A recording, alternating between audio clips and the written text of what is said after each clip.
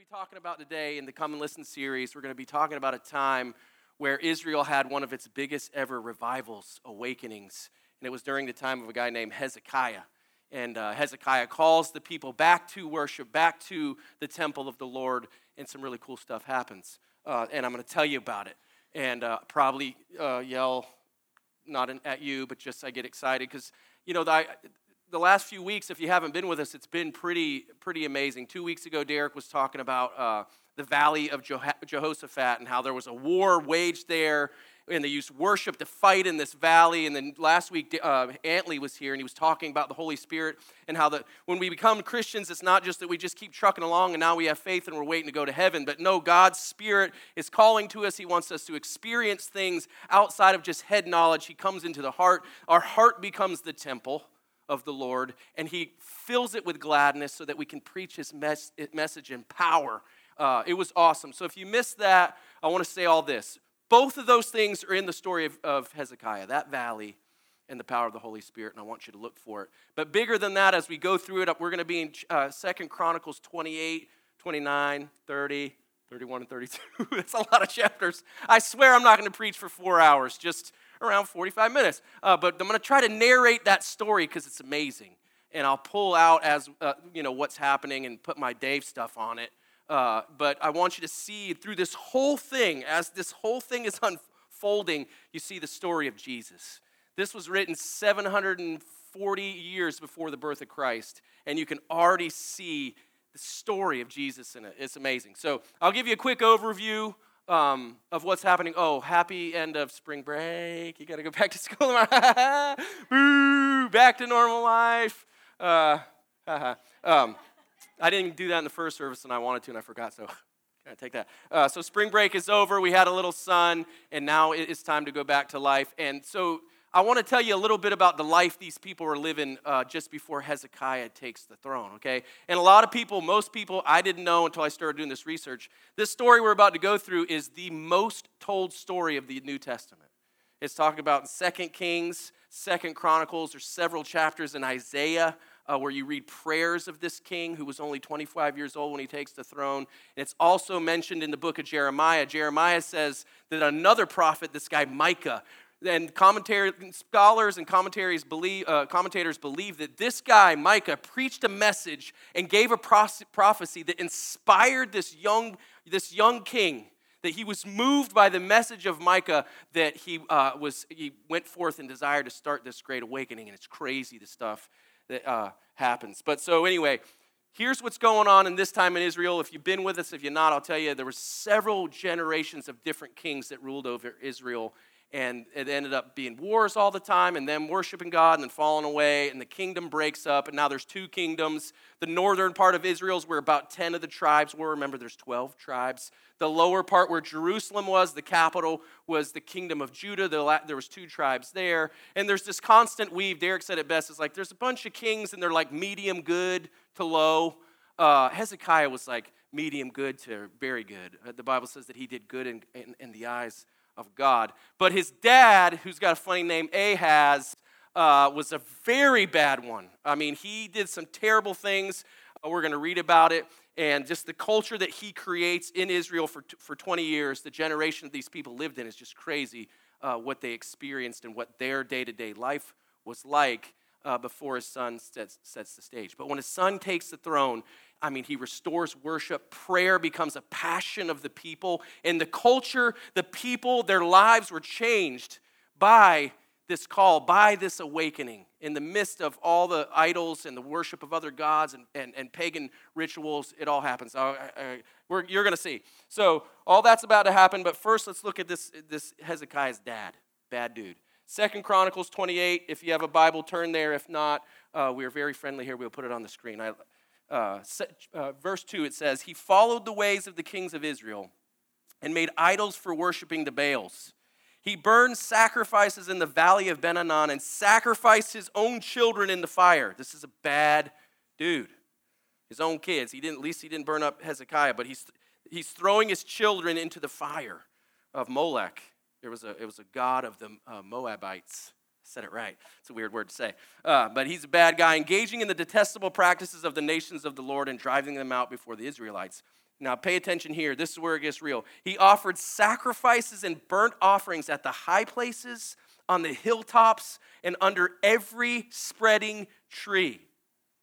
Therefore, the Lord his God delivered him into the hands of another king, the king of Aram. So think about the way these people are lived. He's doing all this stuff. He's sacrificing children, and he is setting up these high places. They were just elevated platforms where they would put a wooden owl of Molech on top of it, and people would burn incense and worship it. It's on every hilltop, under every tree. So everywhere these people go in their day-to-day life, when they're going to work, when they're going to school, when they're doing their job, they are seeing these other idols. They live in Israel. This is Jerusalem. This is the place where God, Yahweh, Abraham, Isaac, Jacob, the whole deal is happening, and they're just everywhere that they look. Every space is just idols. That's just their life, and they just kind of get used to it. And so that's kind of the way Ahaz was doing the thing. He was just like, he did all those terrible things, and then it says this other king comes at him, this guy from Iran. Another war starts. And what does he do? Check it out. Verse 22. Things are starting to go bad. It says, in his time of trouble, King Ahaz became even more unfaithful. He offered sacrifice to the gods of Damascus, who had defeated him, for he thought, since the gods of these kings have helped me before, I will sacrifice to them so they will help me out.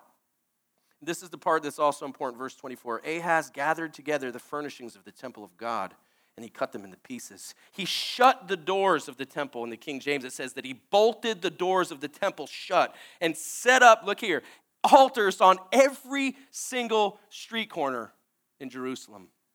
In every town in Judah, he built high places to the burnt offerings to the other gods, and arose the anger of the Lord.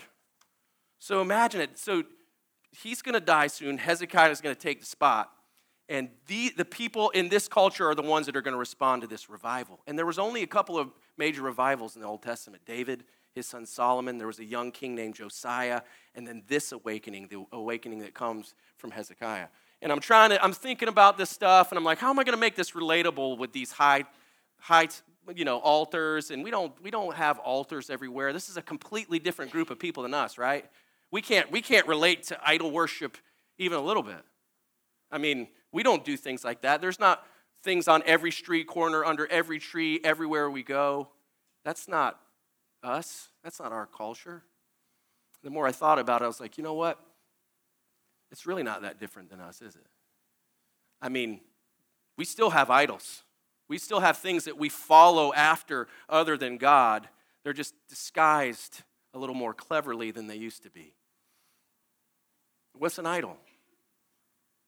It's anything that you build your life on, anything that you look for purpose and meaning and hope other than God. Do we have those things in our hearts? What about the idols that may or may not be in our hearts? If you've been around Ocean City for any number of seasons, you might have heard of a thing called Freedom Course. Anybody heard of Freedom Course? All right, Freedom Course is something that was, I think it was Beth. Did you do it, Beth? Did you come up with it? Oh, she ripped it up. But it's stuff from Tim Keller's work. Sorry, I put you on the spot like that. She's like, oh, quiet. So basically, it's a course that was developed for small groups that talks about these kind of idols, not the ones that sit on a high place, but the ones that are in our hearts, right? And on the second page, I want to read to you what is the second page of it. It's all works and mostly different stuff by Tim Keller. He says this, and I want you to think about your heart, your idols, because trust me, we have them. I know I have them, and I'll tell you about some of mine in a minute. It says, sin isn't only doing bad things. It is more fundamentally making good things ultimate things. Sin is building your life and meaning on anything, even a very good thing, more than God. Whatever we build our lives on will drive us and save us. Sin is primarily adultery. It's from Tim Keller's book talking about the idolatry in our age. So we've been doing a series with our students on Wednesday night, and we've been talking to them about sex and sexuality and all that kind of stuff. And basically, we're trying to help them see that sexuality has become an idol in our world. It's everywhere that you go, everything that you see. Every time you pull out this phone, or even if you put the safeguards on it so they can't see the things they shouldn't be seeing, there's always a little image. You go on this website, there's something just enticing you to click it. Look at me, be like me, follow me, pay attention to me. And do we? Yes, we do. We have idols in our hearts. Sometimes they look like that. Sometimes they're idols that we get from, relationships. If you've never been in a Freedom course over the pandemic time, we've kind of been doing them in smaller groups, but it was life-changing for me. It really reveals some things that you actually seek after other than God, because my heart, there's a throne there. There's a place that only Jesus is supposed to sit, and how often do I put other things there? How often do I, instead of go to him and do the thing that he needs, that I need to do to get to him, I do the thing that's the easy one. And that's the thing about idols, isn't it? It's the easy way. We go to these idols, they're everywhere around our lives because it's the easy thing to do. And we get something from them.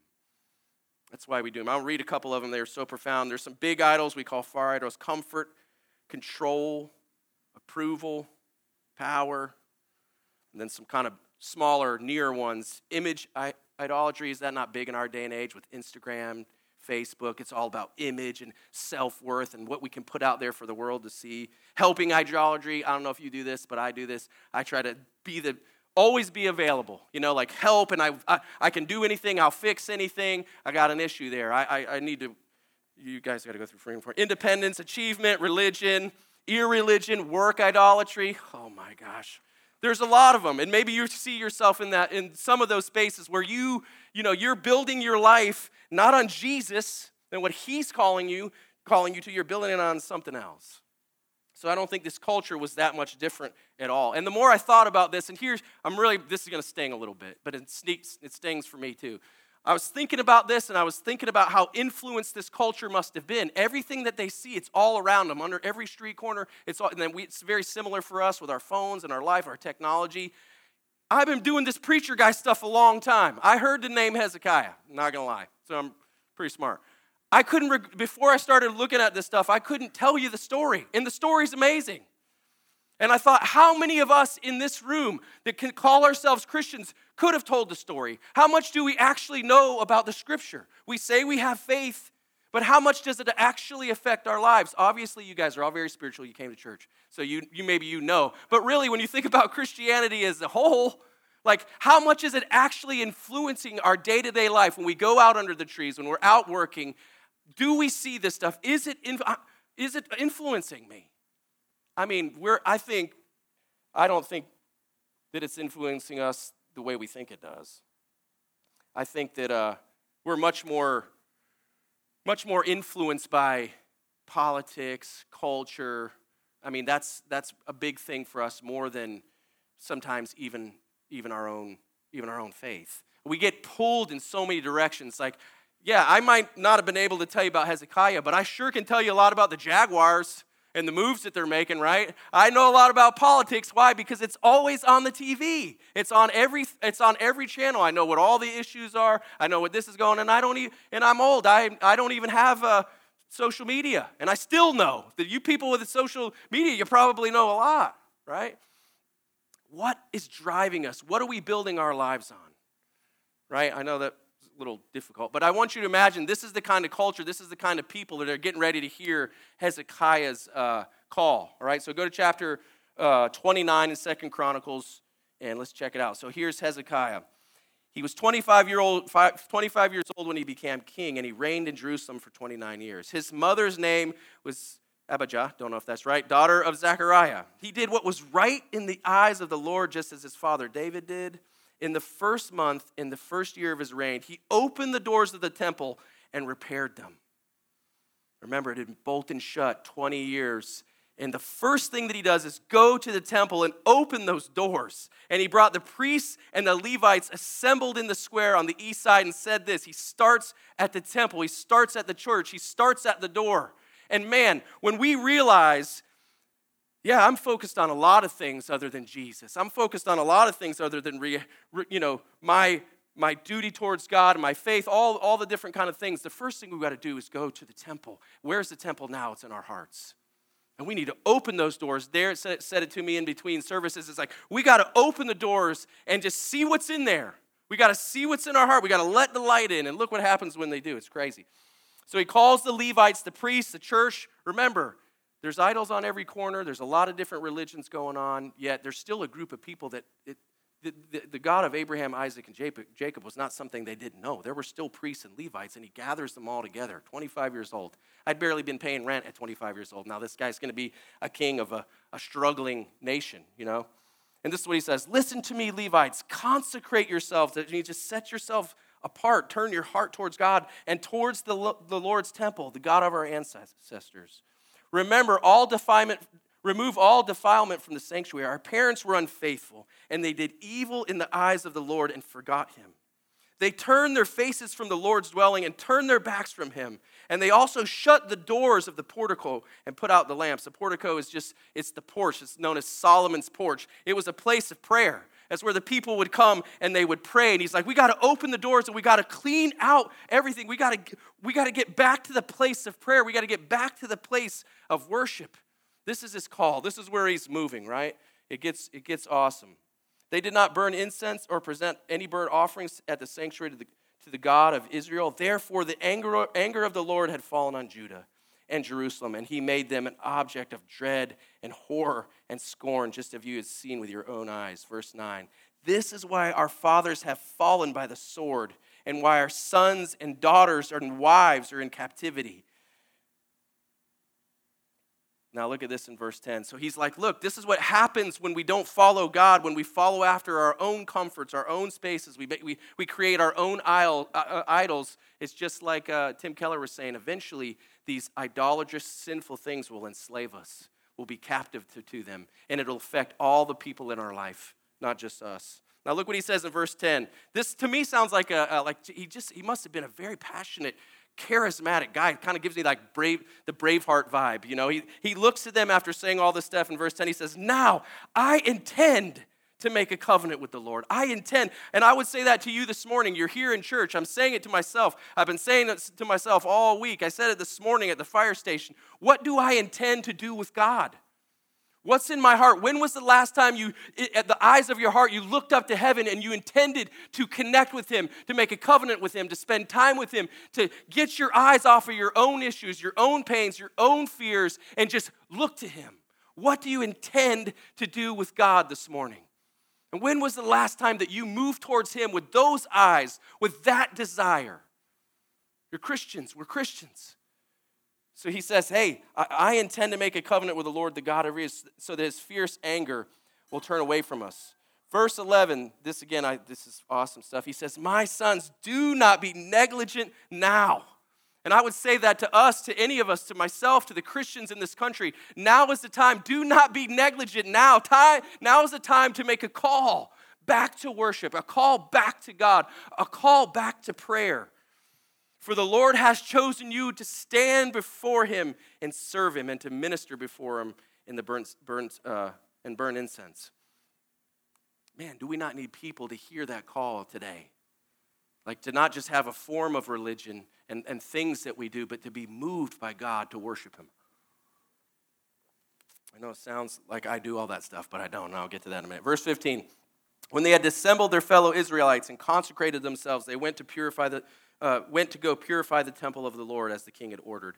And they follow the word of the Lord. See what he's doing here? They're going back to the church. They're opening up the places. They're getting back into Scripture, following the words of the Lord. They're opening back up. The priests are doing the thing. Verse 16, the priests went into the sanctuary of the Lord to purify it. Now look at this. This is pretty cool. They went out to the courtyard of the Lord's temple, and they took everything unclean that they had found in the temple. And the Levites took it and carried it away and threw it into the Kidron Valley.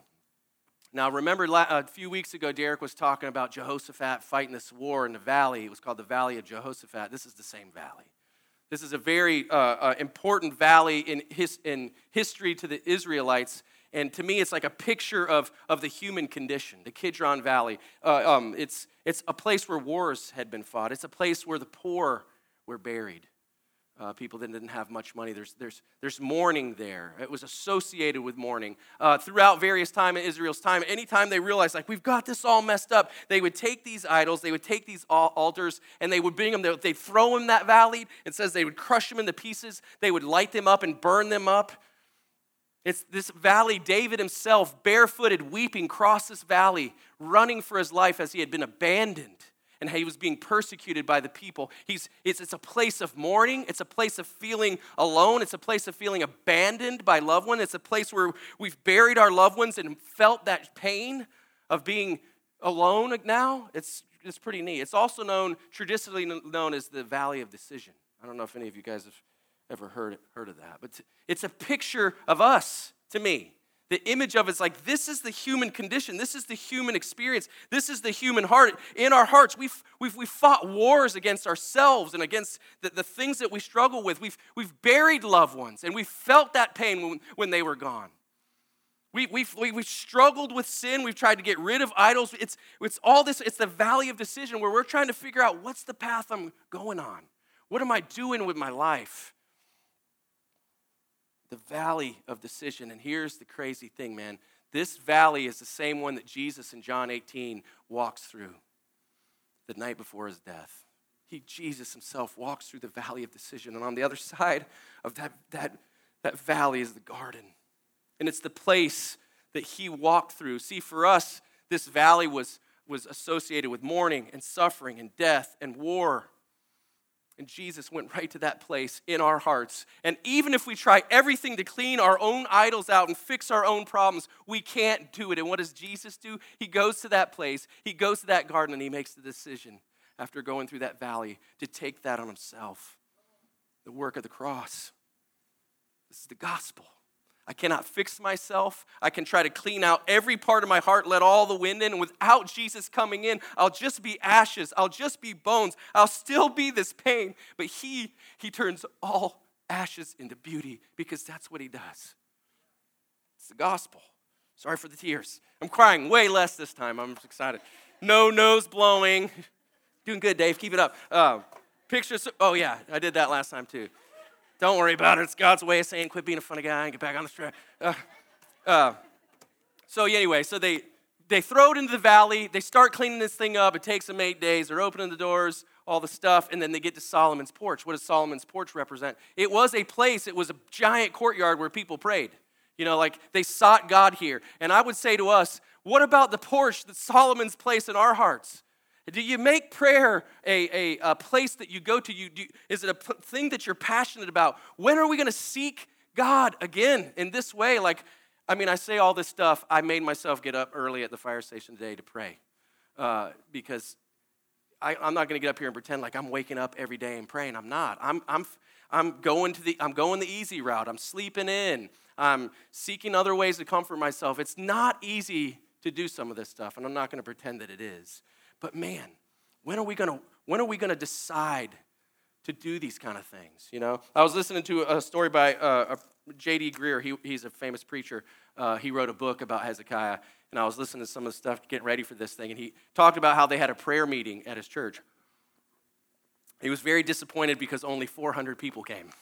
He's like, only 400 of you guys came, and I'm like, holy smokes. He has a 12,000 member church. I was like, if 400 people came to our prayer meeting, it'd be our entire church.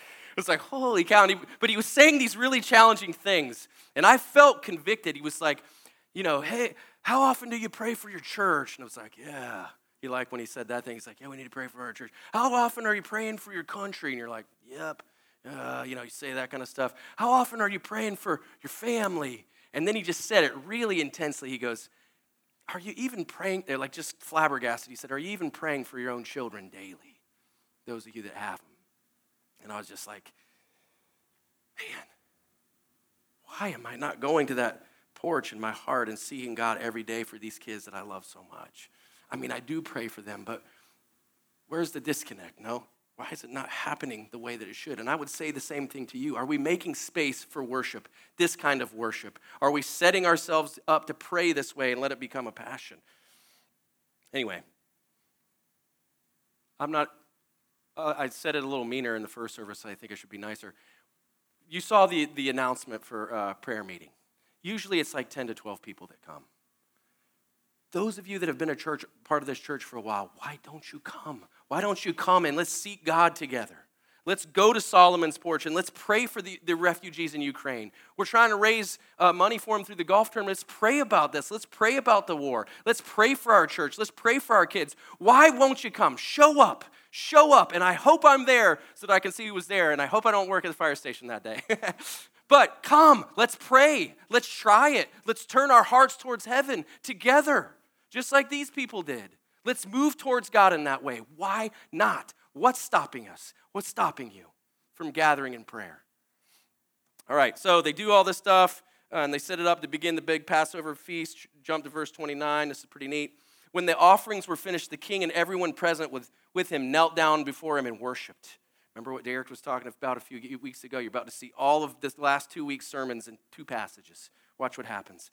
They did everything, they got it set up, and they began to kneel down and worship. And the king and his officials ordered the Levites to praise the words of David and Asaph the seer. And look what happens. Here's Antley's part. So they sang praises with gladness as they bowed down and worshiped. You see, this is what happens when we turn our hearts towards heaven and we seek him and we praise him and we repent to him and we go to him. The Holy Spirit will come and he will go to that place, that altar that no idol of this world can go to, and he will fill it with the one thing that we are actually longing for: gladness, joy, peace, and comfort. Not happiness that exists here, but actual Holy Spirit-born gladness. And with that gladness comes power. With that spirit of power behind us, you will see the world begin to change. And we're fixing to see it right here. Great stuff. It sounds easy. Yeah, it's preacher guy stuff. I get it. But here's the thing. None of this is easy. This kind of showing up and praying, it's going to take sacrifices. Worshiping like this, you got to give something up. That's why it's easier to go to the other things in the world than to go to God like this. Full-hearted worship requires us of letting go of everything else, including our own problems, and focusing in on him to worship him for one reason. Not because he can give us anything. Just because we love him. Because we love him. We love Jesus. He set me free on the heart. He forgives my sin. He calls me. That he gives me a hope of a resurrection just because we love him. Not because he can fix all my problems. Not just because he can make me temporarily feel better from whatever I'm dealing with today. Because we love him. We love him. We worship him because he deserves it. We are wired to worship, which is why, I said this to the students too, why it's so easy for us to fall into the sex as an idol cult, because we're wired for both things. We're wired to worship and we're wired to do that. That's how God intended for us to be happy and make a bunch of kids, right? It's easy to fall into those things because we are built to worship. But when we don't worship Jesus, when we exclude him, when we try to do it our own way, it's only thing that it does eventually is end up making us unhappy and enslaving us. And I have been there a lot in my life. I've been there in the last 2 weeks. I'm struggling with something that's really hard within my extended family. And to be honest with you, I haven't really prayed about it at all in 2 weeks.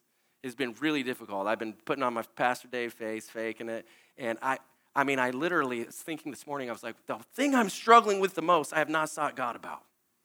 Why? But I'm going the easy route. Why do we do that? Do you do that? Does what I'm saying relate to you at all? So anyway, they're pumped. They have their first big one, and then Hezekiah is 25 years old. He's like, it's been 20 years since the people of Israel. All of them, the ones in the northern kingdom, have been here. We got to tell them. So he's so pumped up, he sends out letters, a proclamation throughout the whole land saying, hey, come on back. It's a call to worship. It's a call to prayer. It's a call to make what? Sacrifices. And that's what these things are going to take when we go to God. It's a call to come back. Let's come together and let's worship Jesus. Or they didn't know him as Jesus yet, but I'll show you in a minute. Chapter 30, go there, verse 5. He makes the call, and listen to this. They decided to send out a proclamation throughout Israel from Beersheba to Dan, calling the people to come to Jerusalem and celebrate the Passover again, for it had not been celebrated in large numbers as to what was written in a long time. At the king's command, couriers went throughout Israel and Judah with letters from the king and from his officials. And this is what I read. I'm going to read you part of it. It's kind of long. I'm going to just read you this part because you can see Jesus right here. You can see who he is. You can see the story of Jesus. You can see the story of the gospel. Don't cry, Dave. So he said this in the letter, if you return, so he writes this whole thing calling them back to worship, and he says this, if you return to the Lord, then your fellow Israelites and your children will be shown compassion, and they will return to this land. For the Lord your God is gracious and compassionate, and he will not turn his face from you if you return to him. Is that not our message? Paul talked about each Christian having a message of reconciliation. Is that not what we would tell the world? Jesus is compassionate, he's kind, and bring your garbage, bring your sin, bring your pain, bring your idols, and when you go to him, he will not turn his face from you because he loves you. Is that not the message of the gospel? Right here in the pages, 700 years before Jesus walked the earth, he will not turn his face from you. It says that if you call on the name of the Lord, you shall be saved. It's so close. It's so close. He knocks, like it says in Revelation, on our hearts. The seeking heart will open. He's so close. He's after the seeking heart. It's amazing. You're fixing to see that here too. All right, so they make the call. They're pumped up. Woo, everyone's going to come to our church. It's going to be huge. Check out verse 10. The couriers, the ones with the letters, went to town in Ephraim, Manasseh, as far as Zebulun, and people scorned and ridiculed them. It is not the response they were looking at. And is that not going to happen to us when we live our faith? Are people not going to make fun of us, tear us down, ridicule us, tell you this faith stuff you're following is fake, it's not real, Jesus didn't die on a cross? When you follow Jesus, when you worship him, when you become a Christian and you decide to walk that narrow road, people are going to make fun of it. They're going to ridicule you and scorn you. But look at this, verse 11. Nevertheless, some from Asher and Manasseh and Zebulun humbled themselves, and they went to Jerusalem. Also in Judah, the hand of God was on the people to give them unity of mind. How amazing.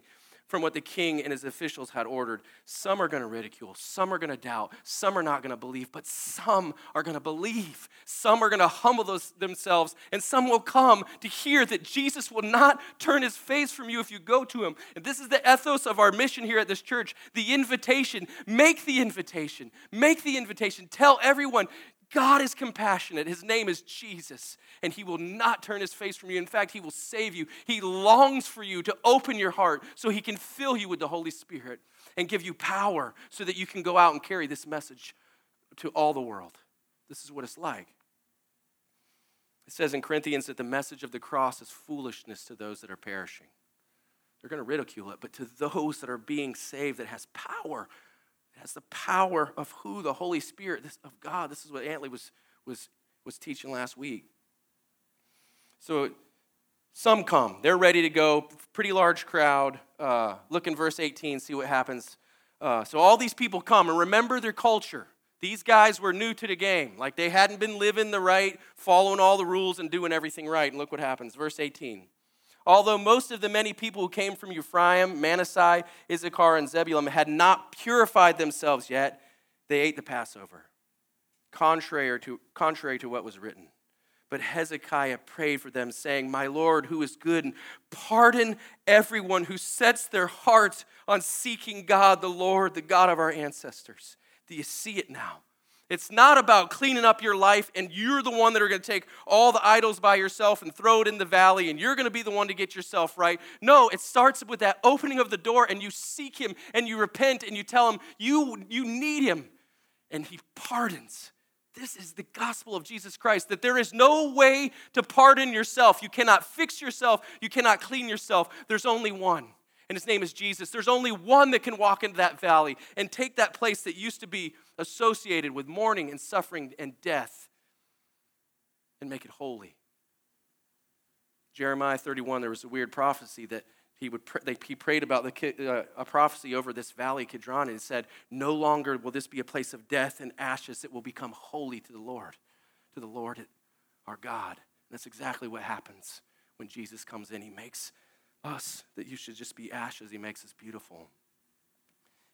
He makes us new. This is the rebirth. All right, so he heals them. He pardons them. Awesome stuff. Some were not fit to follow the rules. I want to tell you a funny story. My buddy was in the first service. He used to have red hair. Now he's bald. And reading this, I thought a lot about him. His name's David Devers. My kids know him pretty good. So I tell surf stories. You know, we have surfers that lead this church. If you went to another church where they, I don't know, hunt and fish, you're probably going to hear hunting stories. So here you hear surf stories. You guys not laugh? The first service cracked up at that. God, you guys are a lot harder nut to crack. But some of you laughed. And that's how you sort of fix it when no one laughs. You like acknowledge that it wasn't that funny. I need to be quiet now and tell this Dave story. So we go to Costa Rica, a bunch of us new Christian guys, and this guy David just got saved, man, and he was raw. Like he was with it. We were about 12 of us, and he knew it. Like in his heart, he sought God, but he didn't know any of the rules. He didn't know any of the etiquette. We're surfing at this little place. It was so cool. We paid a bunch of money to take a boat out to probably 300 yards off the coast to this one spot. It was a couple 100 feet deep, but there was a huge rock under there, and it would make this in one spot this awesome wave. So it's like, yeah, we're jumping out of the boat like, we paid money, we're going to surf this one wave by ourselves. Then all of a sudden, we're having a blast. Another boat pulls up. We had a bad run-in with these Brazilians. They all jumped out, and they start paddling in. It turns into like this whole thing. And Dave just got saved. He's like, I'll meet you guys on the beach, and I'm going to beat you all. Like he's challenging them to a fight. And I'm like, no, paddle back to the boat where the rules say you're supposed to turn the other cheek, not challenge Brazilians to fight, get over here. And he's just raw and passionate, And the next day, I can't remember if it was where it was, Hermosa or something like that. There's a lot of Costa Ricans surfing, but there was also, you'd see Americans show up or people that weren't from Costa Rica. And I saw Dave paddle over to this guy, and I got nervous, and it looked like he was from the States. And I'm like, oh, no, I better go make sure he's not going to beat that guy up. And I paddle over, and there's Dave, and as I get close on my board, I literally hear him preaching the gospel to this guy. And he's like, man, I just found Jesus. That's why we're all here. We're all Christians. You should come to the church tonight. It's real. He's like preaching the message at him, and it was like, holy cow. And that's what I thought about these people that were coming. And here's the thing with Dave. I told all the other guys the story afterwards, and our buddy Ruben was there. Chad knows Ruben pretty good. And I told them all, and Dave used to have red hair, so Ruben was like, yeah, I like my Jesus Ginger. And so we started calling him Ginger Jesus. To this day, in my phone, he calls, it says Ginger Jesus. My children know him as Ginger Jesus. It's pretty, great guy. I love him. He's been a good friend. But it's not about the rules and about getting it right. It's about the seeking heart. You still laughing about Ginger Jesus? I think it's a pretty cool nickname. He doesn't seem to have a problem with it. He's like, yeah, Ginger Jesus. Even though he's bald now, all of his hair fell out, but it happens. So let's recap. Everything's going good. God's just pardoning the sin. They're not following the rules. The Holy Spirit's there. It's a revival, right? It's a revival. The entire place is rejoicing. It says in verse 26 that there had never been a day like this ever in Jerusalem. Never. It was saying that their prayers, this is cool. Their prayers were reaching God's holy dwelling. Is that not what we want? Is for our prayers to just make it to him, make it to his place? Like, it says that what was happening. This was a special time. Worship and prayer invites the Holy Spirit into the seeking heart. Gladness comes, and God wants us to experience that. But it's not just about feeling good and spiritual, is it? God will begin to take a person, and when he regenerates them, and he fills them with power, and he comforts them, and he puts them on mission, something will happen. Look what happens to these people. Remember, the Passover is over, and they're fixing to go back to their normal life. 2 Chronicles 31. Watch what happens to these people. When all this had ended, the Israelites who were there went out to the towns of Judah and smashed the sacred stones and cut down the Asherah poles. They destroyed the high places and the altars all throughout Judea and Benjamin and Ephraim and Manasseh. After they had destroyed them all, the Israelites returned to their own towns and property. Amazing. This is what happens to a people when they get regenerated like this. When they worship God, when they take their eyes off their own idols, their own sin, their own pains, and prayer becomes a passion. They set aside their eyes and their time towards God.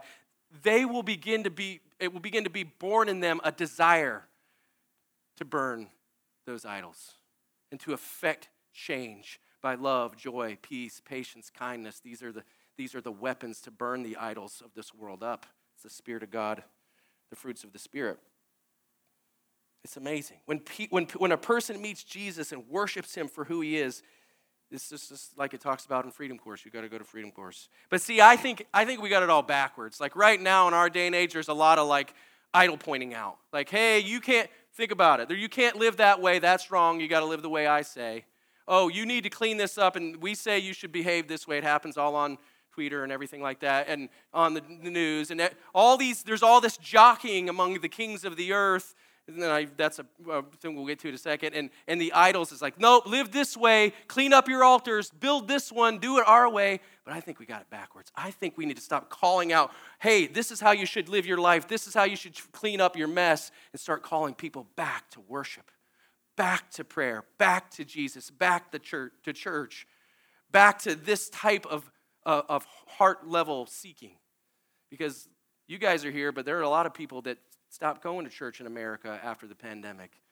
It just kind of got used to not coming anymore, and it's time to make a call back and allow God to bring them into that valley where the idols get smashed. It's in the heart. That's his job. We have a message of go to Jesus. He will not turn his face. So revival's here. Everything's going awesome. People are coming, and they're going back to their towns, and now they just have this super awesome life, right? Guess what? No, bam. A short time after this, another war comes raging, another king's at the door, and I would say this, when a God awakens a heart, a war will always come. When God brings revival to any group of people, even if it's small or large, a war will always come. Remember, we are not just in a physical fight. Our battle is not against just flesh and blood. There's a spiritual one. And the devil will do anything to break us down, to get our eyes off Jesus, to get the fight out of us and kill us so we won't labor in prayer. So we won't do what it takes to go and worship at the house of the Lord in our hearts. He'll do anything to get us to look away and say, it's not true. Look at these things. Comfort yourself this way. He'll do anything.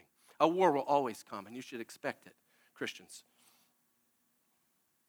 So King Sennacherib shows up, and he is just doing all this terrible stuff. He's like, I'm burning this place down. And he starts making proclamations in Hebrew to the people listening. Remember, they just had this experience where they got rid of the old gods, the old way of life, and now they're following God, and he just starts mocking God. It sounds like the devil in the garden. I don't have time to read the whole thing, but he's just saying, hey, don't you remember how all the other wars have happened? Our God's won. So you're going to believe Hezekiah? You guys are all going to die of hunger and thirst. You should come back to our side.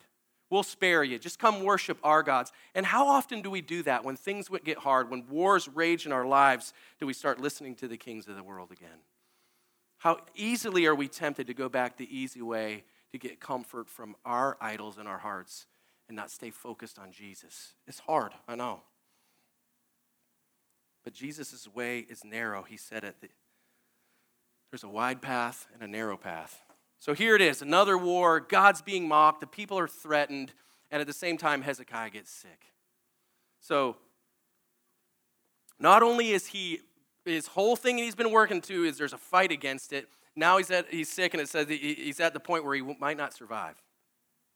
And is this not like the enemy? Like fear, mockery, doubt, every corner. And here's Hezekiah, right? There's a war, there's an army, things are raging. Is he not like, I've been doing everything right. I've been a faithful person. I've been bringing people back to living a godly way. And now there's a war, and now I'm sick.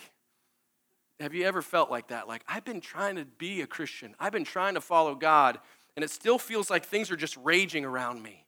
And I still have this issue in my body, or my loved one does, and it's like, God, where are you at? Are you going to come through? Trying to keep our eyes on the other things. So here's what happens. It's pretty cool. He prays. The prophet Isaiah comes. Again, that was 5 chapters of stuff we just went through. And a prophet comes and say, hey, God's going to heal you. And, Hezekiah was grave. Oh, so anyway, I missed one part. They pray, they seek God, and this crazy thing happens a bunch of times in these stories. The whole army, about 180,000 of them, kill each other. Sennacherib runs away and ends up getting killed in a temple of one of his gods by one of his children. All of Israel's saved. Everyone's excited. Yeah, God won the battle, but Hezekiah's still sick, and he's laying in his bed. And so he's grateful for what God had done. He is grateful that God has shown up and done these big things, but he's still wondering, is God going to come do the small one for me? You saved thousands. Are you going to save me? And so Isaiah comes and says, hey, God is going to heal you. And after all that, he asks for a sign. He said, what's the sign that God will heal me? And so there was a stairway up to his bedroom. It was known as the Dial of Ahaz, or the Stairway of Ahaz. And it was a stairway to the room, but it was basically like a clock. So they built it to where the sun would rise, and you could watch the shadow go up the steps, and you'd know roughly what time of day it was. So Isaiah looks over at the stairs, and he says, well, God will move the shadow down 10 steps, and you'll know you'll be healed. So Hezekiah looks, and he sees it, and he watches the shadow move. So God had done this amazing war, and then he moves the shadow for Hezekiah. And it made me think of a buddy of mine that's been going through a lot of stuff. I got permission to tell the story. I won't mention who it was before I got up here, but he was going through a lot of stuff, man. For several years, just chronic pain, no answers to the pain, personal things, trying to live right. God, basically saying, God, I've been trying to do everything right. I've been trying to be faithful. And I'm glad that you keep doing these other big things in my life, but are you going to come? Can you do this one, small one for me? And so he's a big surfer, and he gets a new watch, like an expensive surf watch. And it's, when you're suffering, the little things mean a lot. Like you just spent a couple $100 on this Tide watch, and you're just like, those things, you care a lot about it. Just a little tiny thing to give you a little peace. So he rides his bike down to the pier, ties his bike up, and takes his watch off, puts it on the seat of his bike, and then puts his wetsuit on. And in his haste, he forgot to put the watch on. And he goes out to paddle. He's got a lot, and surf. He's got a lot on his mind, a lot going on, just dealing with chronic pain issues. And all of a sudden, he realizes that the watch is gone, and it just breaks him in the heart. He's like, really, God? Just one little tiny thing. And while he's out there, I don't know if you've been to the Jax Beach Pier before, but there's a lot of riffraff there. And I don't even know what riffraff means, but it's bad. There's a lot of shady-looking characters at times, and he's just like, the watch is gone. There's no way it's sitting right by the main entrance, brand new, shiny, several $100 watch is gone. And he looks up to heaven in his heart. He turns his eyes towards heaven, and that's what we should do when we're suffering. And he just says in his heart, God, if you're going to heal me, even if you don't do it right now, let that watch still be sitting on that bike seat. He asks for a sign. So he gets out, goes surfing, gets back up the boardwalk, definitely expecting that the watch is gone. And he gets up there and he sees the shine of that watch still there. God had moved the shadow for him. And sometimes that's all you need from the Holy Spirit, is just know that he's with you, and know that maybe if you don't see it now, that you're still in that valley of suffering, you're still in that valley of mourning, that he is walking down that valley of decision for you, and that he would pay any price, and he does on the cross. I want to read you the prayer after he gets this news that he's going to be healed. And we're going to close with this. This is what in Isaiah 38. If you haven't listened to anything I've been saying this whole time, just read the words that are about to come on the screen, please. It's beautiful. Hezekiah prays, I cried like a swift or a thrush. I mourned like the mourning dove. My eyes grew weak as I looked to the heavens. I am being threatened. Lord, come to my aid. But what can I say? He has spoken to me, and he himself has done this. I will walk humbly all my years because of the anguish of my soul. Verse 16 is amazing. Lord, by such things people lived, and my spirit finds life in them too. You restored me to health and let me live. Surely it was for my benefit that I suffered such anguish. You know you're close to God when you can say that and mean it in your soul when you're hurting. Surely it was for my benefit. In your love, you kept me from the pit, and you have put all of my sins behind your back. Man, does Hezekiah not know that as Jesus is walking down that valley, when he's knowing that this is the place of mourning and sadness and suffering and heartbreak and idol smashing and wars, that he wasn't just going to put those sins behind his back, that he was going to decide to put him on his back. And he was going to take the cross for you and I, that he was going to bear the pain, he was going to bear the suffering. Why? Because he loves us, and it was worth it to him. And he's going to turn those terrible places in us. He's going to turn a place that used to be associated with pain and struggle, and he's going to make it holy, and he's going to make it beautiful. Would you stand? Father God, I thank you for every person in this room. God, no matter what they're dealing with, God, that they would turn their hearts towards you. It starts with the opening of those doors. God, that you would call them to those that are in that valley, the different places of our existence that are struggling, that are hurting. For those that are in a good place, God, that you would remind them to seek you, even in the prosperity, God. And above all else, Jesus, I pray that your will would be done and you would be glorified this morning in Jesus' name.